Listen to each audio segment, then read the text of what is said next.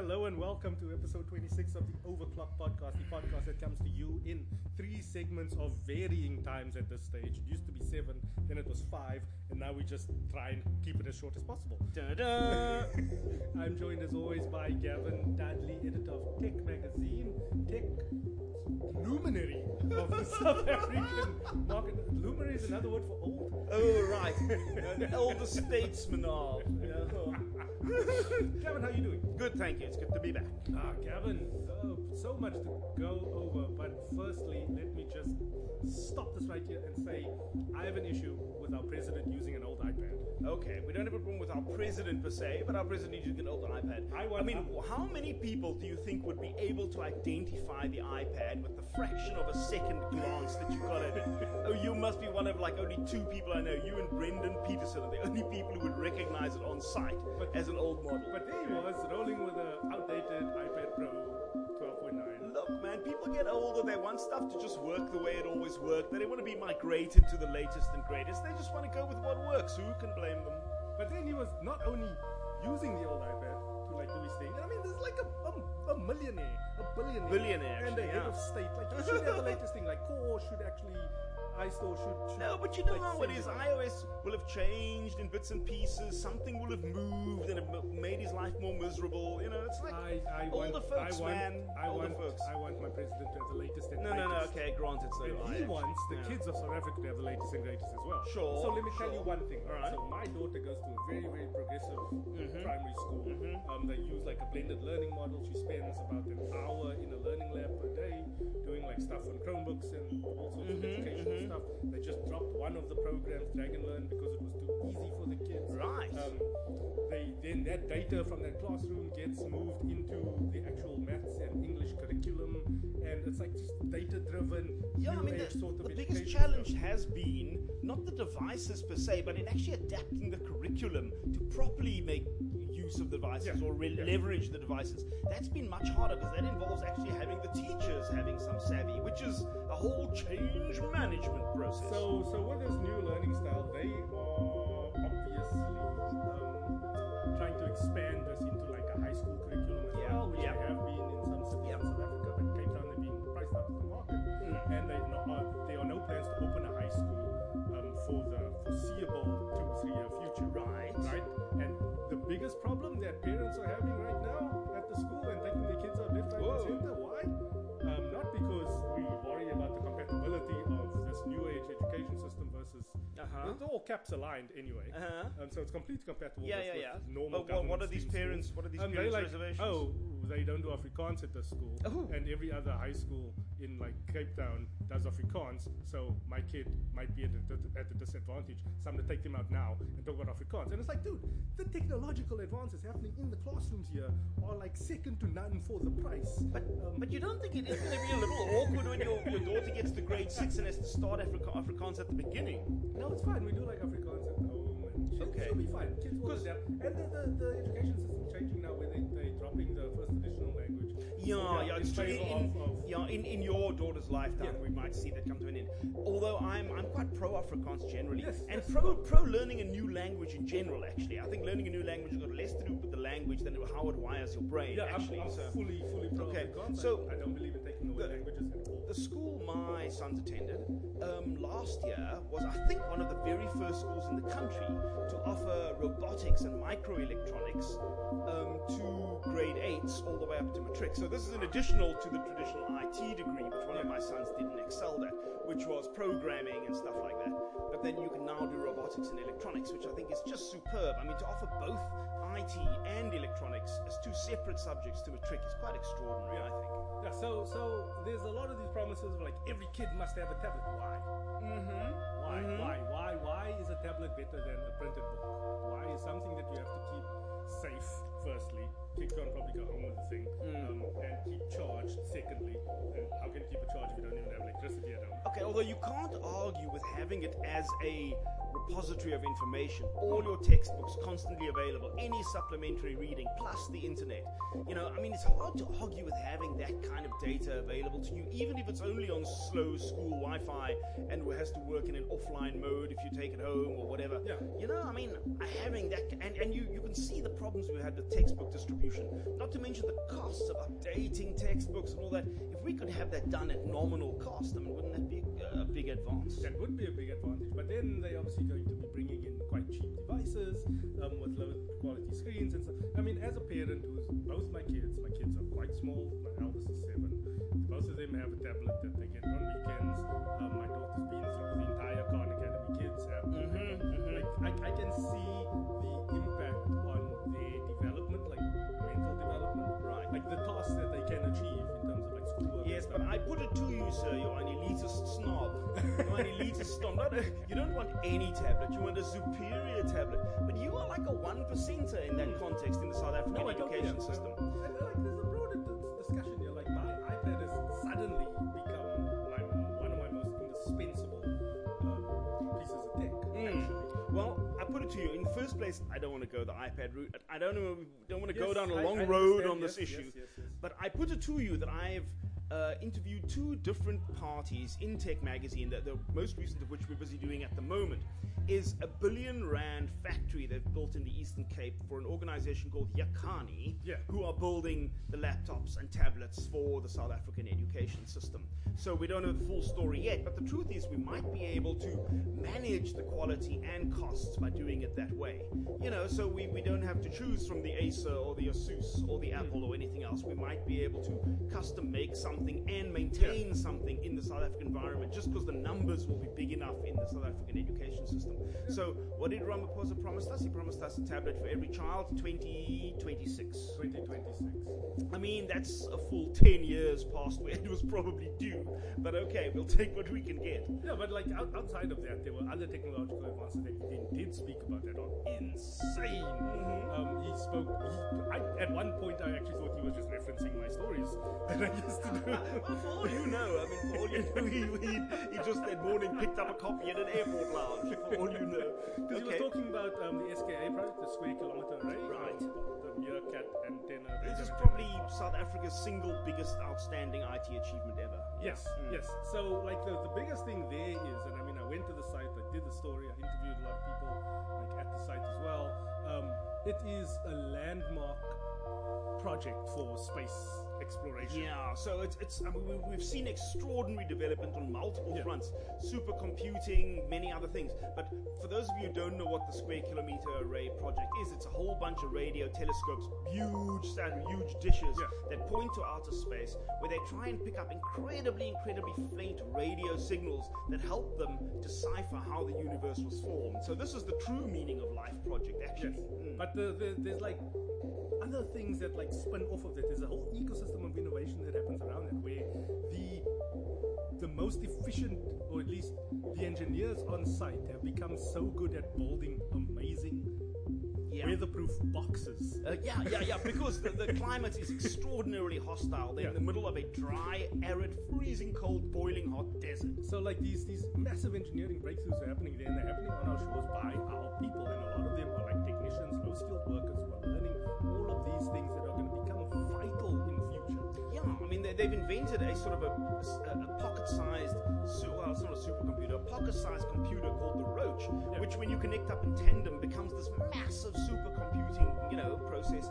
They're gathering petabytes of data at an alarming rate out there in the desert. They've got to find a way to store it, so they invented a robot arm that can swap hard drives in and out of the library, and it's extraordinary the stuff they've invented. Yeah, and this is all happening. So when people come and they still talk smack about our education system, I just nod my head and say, you know what, there's great things happening in this country. There's a lot of skills, future-facing things that is important for human development, and that is a neat segue to end the segment and go straight into our how-to. Gavin, everybody needs to learn how to code. Yes or no? No, it's a treat. Well, now, as usual, I've got like a buzzkill answer. Everybody thinks that coding is the future, and the truth is, both my children who are teenagers, now one of them's actually finished school already, are both doing a lot of coding. And there's this hoo-ha about how coding is the future, mainly because today the world cannot produce coders fast enough to be absorbed into business and industry and so on. The truth is, I think coding is going to be one of the skills that is going to be one of the first things that the machines learn to do for themselves. Definitely. So we will create the machines that will create the code that will create the new machines. So I'm very concerned that we're in a little window of maybe 5 to 8 years where humans coding will be a thing, and shortly after that, I was listening to another podcast, and this woman, I forget her name right now, but she's like one of those forward-thinking big business analysts, right?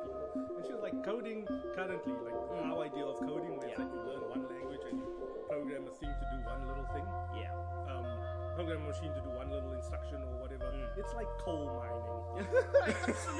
Absolutely. And it's also how we think that we control the machines, because we think the machines can't operate without us telling them what to do. Wrong. So I remember in my younger days, not so much younger because I'm quite old and this didn't happen too long ago. Where I used to like mod video games. So there'd be like, like a car racing game will come out, and certain territories will get certain models. Like Europe will get like you mean car models? Yeah, car models. Like a special Ford Focus or something. Then if you bought like the US version, you didn't get that car. So then you'd like go search on the internet for the little code, and you'd go to the registry in the game. And add that car. And you add the car, and the car would magically appear. Oh man! And then like, even with you PC, hacker, you PC versions of modder, please. Okay. Don't lump me in with those people. And the biggest skill that I picked up there, and something that I've been trying to teach my daughter now as well, and I've been trying to seek out like these little scratch programs, MIT stuff, is just the logical thinking, just opening up that neural pathway to like know how computers work, how they think. Like for me, that is the most vital skill you can teach anyone. I mean, consider how many of us today are alienated from how our car functions. It's like the sealed unit, whereas we all have relatives, uncles, fathers, grandfathers who could take the entire car apart and put the entire car back together. Today, I look at the engine and I go, jeez, okay, I guess the water's going in here. Is that the oil over there? Was this the hooter, or what is this, And that's how many of us now view our cars, and we're going to end up as the digital version of that, where the innards of how things work are going to just be a mystery to us, and in that way we get alienated from how things work and how to push things forward. So there's a game, I think it's a Samsung developed game called Croco Adventure. It's available on iOS and on Android. And it's like you have to get this crocodile. He lands on this island or series of islands, and you have to get him across to like the different islands so you can get food. And you have to arrange the panels that he jumps on in a certain way, and then you get like a spring here and like a thing that lets him do like two jumps. So it's one of these weird machines like one you have to make eventually. One power where you can like summon a turtle, and then the sea turtle can only move like. So it's all this is great. Building the logic blocks. Great. And in fact, I mean, my children who studied IT, that's pretty much what they studied was the logic. Actually, writing code came much later, but understanding the logic of how things work. It's the same thing with reading. Like reading to comprehend is an important skill. Because when you know how to do that, you can do that in any language you can learn. And you learn how to learn. Yes, quite. Okay, so I mean, programming languages, there's another question I get asked often, and Java really is the language that's in the ascendancy now. But the fact is, it's kind of just it's just kind of expedient, that Java has become this thing. There are much better languages, in my opinion, to learn. I've been brushing up my Python skills. Oh my goodness! Python's used for a whole lot of things, including most AIs in cars are all done on Python, and a lot of AI is done on Python. Like back end sort of. It's high end, but Python is a great, simple language to use that's powerful enough to scale. Like Java is good because like Java was developed by Sun Microsystems, which was bought by Oracle back in 2002, I think. Probably 12 years ago, something like that. At least. Yeah. So Sun Microsystems, they are also the godfathers. They were like the cornerstone of the internet. They developed the first internet servers and stuff like that. And graphics machines and so on. Yes. Digital movie making back in the day, extremely powerful. Very so they developed Java because of the limitations of the then mainframe computers. Yes. So there was a thing called time sharing, where you'd kind of jump on the same server offline. Like slices. And then kind of schedule your bit of thing that you need out of the computer. Yes. Yeah. But then, so they built Java so that you could serve an environment, a virtual environment, where an app will run in. So all they have to do is make sure that environment is compatible with the various operating systems that it can possibly connect to. Yes, it was like a middleware layer. So if you're making applications, you can just make applications for Java.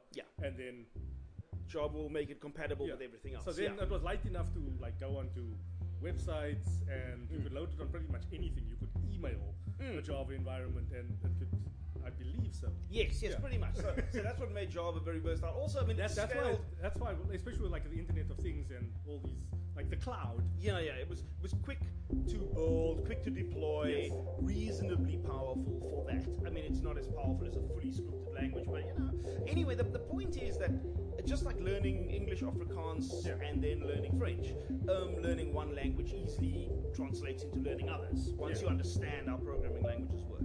But the important thing is to understand how computers work. Yes, like absolutely. How they communicate with each other, different logic gates. Like looking under the bonnet of the car, knowing what all the parts do, where the petrol is coming from, where it's going to. Same with programming. And then also staying in touch with technological trends by listening to podcasts like this one. And knowing that like cloud computing, broad-based cloud computing is actually dying out a little bit now, and people are moving to the edge.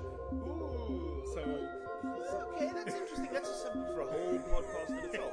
Okay, fine. Cloud computing on the wane, he says. Well, it's not on the wane. It's just being distributed now in a broader fashion. So they're trying to move services closer to the user, and especially with limited distance data transmission like 5G coming in, it's better to have the processing bits being done kind of on your router locally.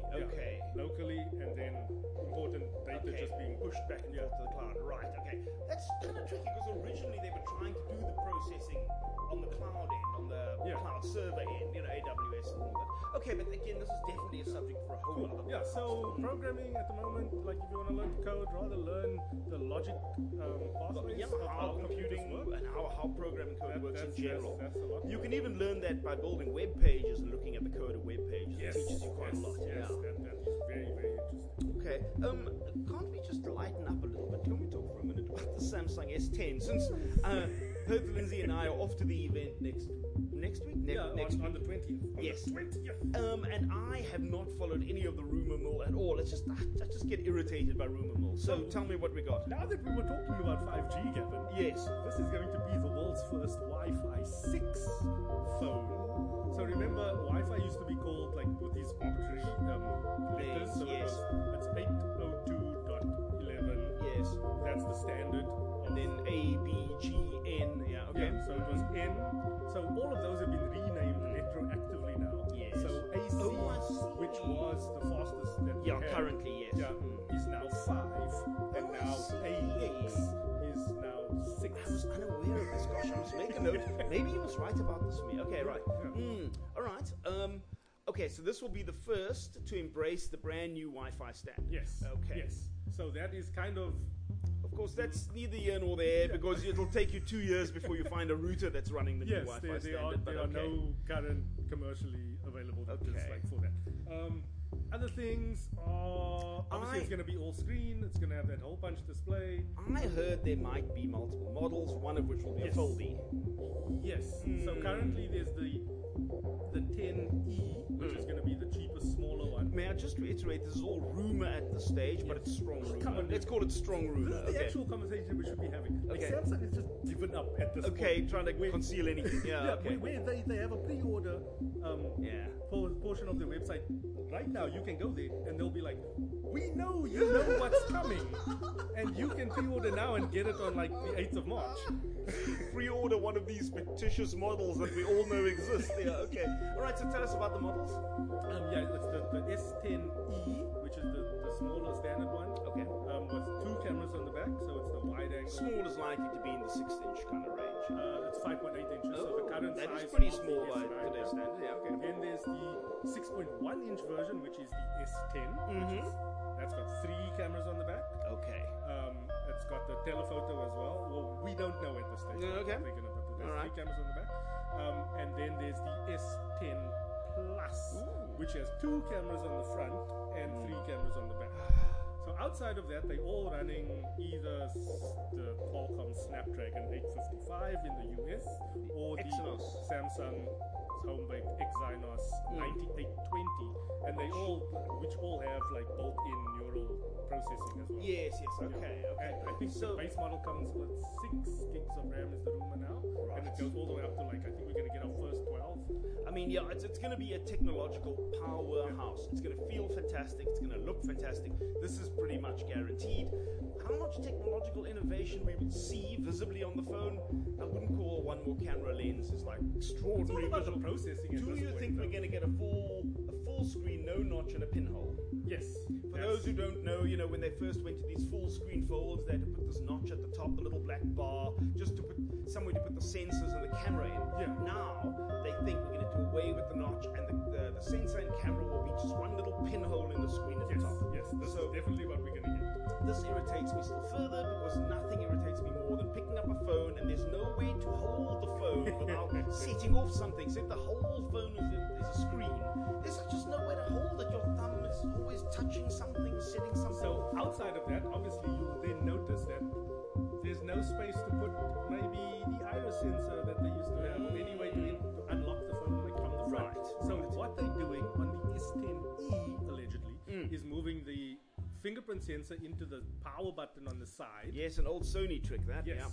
Yeah. And then the other models, the more premium models, are getting ultrasonic under-display fingerprint sensors. So ultrasonic, right? Because that means there's not actually a sensor area; it's like a whole sensor region, really. I mean, the area will be localized to one area. Yeah. The problem I had with was it the Mate 20 was that you can put your finger on the screen, but you don't know where the spot is. Yes. So you kind of just randomly poke your thumb on the screen, and sometimes you get lucky, and sometimes you don't. So I always felt like the area needed to be bigger. So maybe this will grant that. Yeah, but the problem with ultrasonic is very, very, very, very susceptible to interference. So if you have like some grease on your finger or like a little speck of dirt, it's gonna throw it off completely. Well, I mean, I can't deny I've bought into the face recognition thing, mainly because I'm using a 3,000 Rand phone. It's a new brand on the model called, on the South African market called Techno, and I've actually had a great experience with this 3,000 Rand phone, and its facial recognition is superb. Yes. It's like it's fast and it's efficient, and I mean, I captured my face in the worst possible light with the worst possible shadows, and it still continues to recognize me every single time. So I'm like, yay, impressed with this, Yeah. So, I mean, increasingly, I no longer do fingerprint unlocking. Yeah, okay. Yeah, I still prefer fingerprint for speed, but yeah, the convenience of just lifting up your phone and when it works reliably, there's nothing as good as when it works reliably. Yeah, so those are the current rumors. Pricing is supposed to start at like 13 Rand. Okay, that's reasonable. Going up all the way to like 25,000. I'm not sure about the folding phone yet because actually they outed one of the posters, so all the marketing up to this point has been like 2 edges kind of coming together. But then on the poster, it's just like the phone standing up from other phones next to it. So yeah, that graphic is repeated. There could be multiple models suggested. Yes, okay. Yeah, so I'm not sure about the folding phone. I'm not too stoked about folding phones. I think folding phones are still some ways off. Your first generation stuff worries me. Yeah, but our next episode we will bring you the hard facts. Actually, we'll be recording from the event, so we'll have the skinny. That will be on Thursday evening. Yes, we will put that up. Yeah, so somewhere, if you want to be the first with the news, somewhere around Thursday between 9 and 10, I'm guessing, we will have maybe the first piece of multimedia covering the new Samsung phone. Yes. I hope you will join us then. Yeah, and that's kind of it for now. Spoke a lot about things that I'm very passionate about. Yes, no, sure. We were warned that podcasts in which you just mouth off with your friends about what's cool won't work. We think otherwise. We think you're joining us on our little trip. And we hope that you will actually give us more grist for our mill by emailing me at gavin.dudley@gmail.com. And yourself, sir. You can find me on social medias, most active on Twitter. I am Sharpshooters, SHARPSCHUTTERS. And you can shout out to me there. You can swear at me sometimes if you want to. A lot of people do. And visit his website where you can get his collected works. Yes, thatopinionguy.co.za. Cool. Over and out.